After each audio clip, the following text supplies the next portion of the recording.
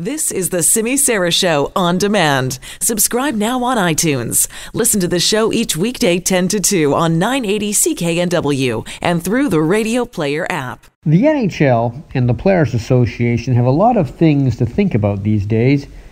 They might not be playing games, but they are trying to work out what will happen if they can play before the summer is over.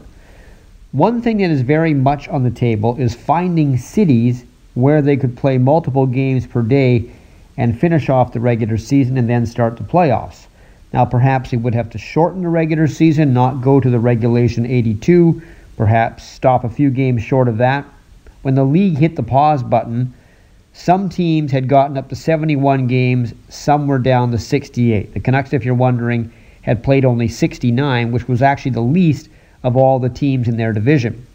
One thing to remember, while there are a number of teams that would be in a playoff fight if they restarted the season, there are also a number of teams who would have to restart and play for basically nothing. Teams that are already out of the playoff race, so why make them go to 82?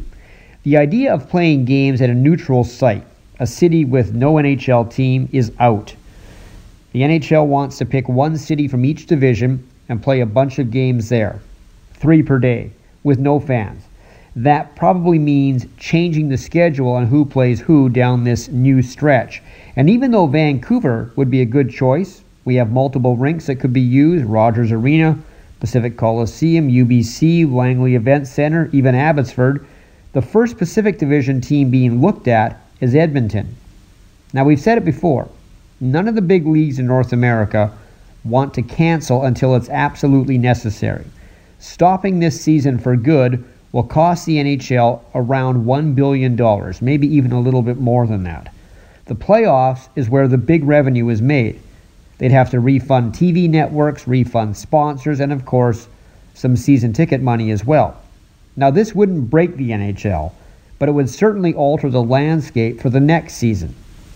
Salary cap would be the same as last year or lower, and that's where the Players Union is on board with the owners trying to salvage whatever it can from this season, if, of course, they're allowed to.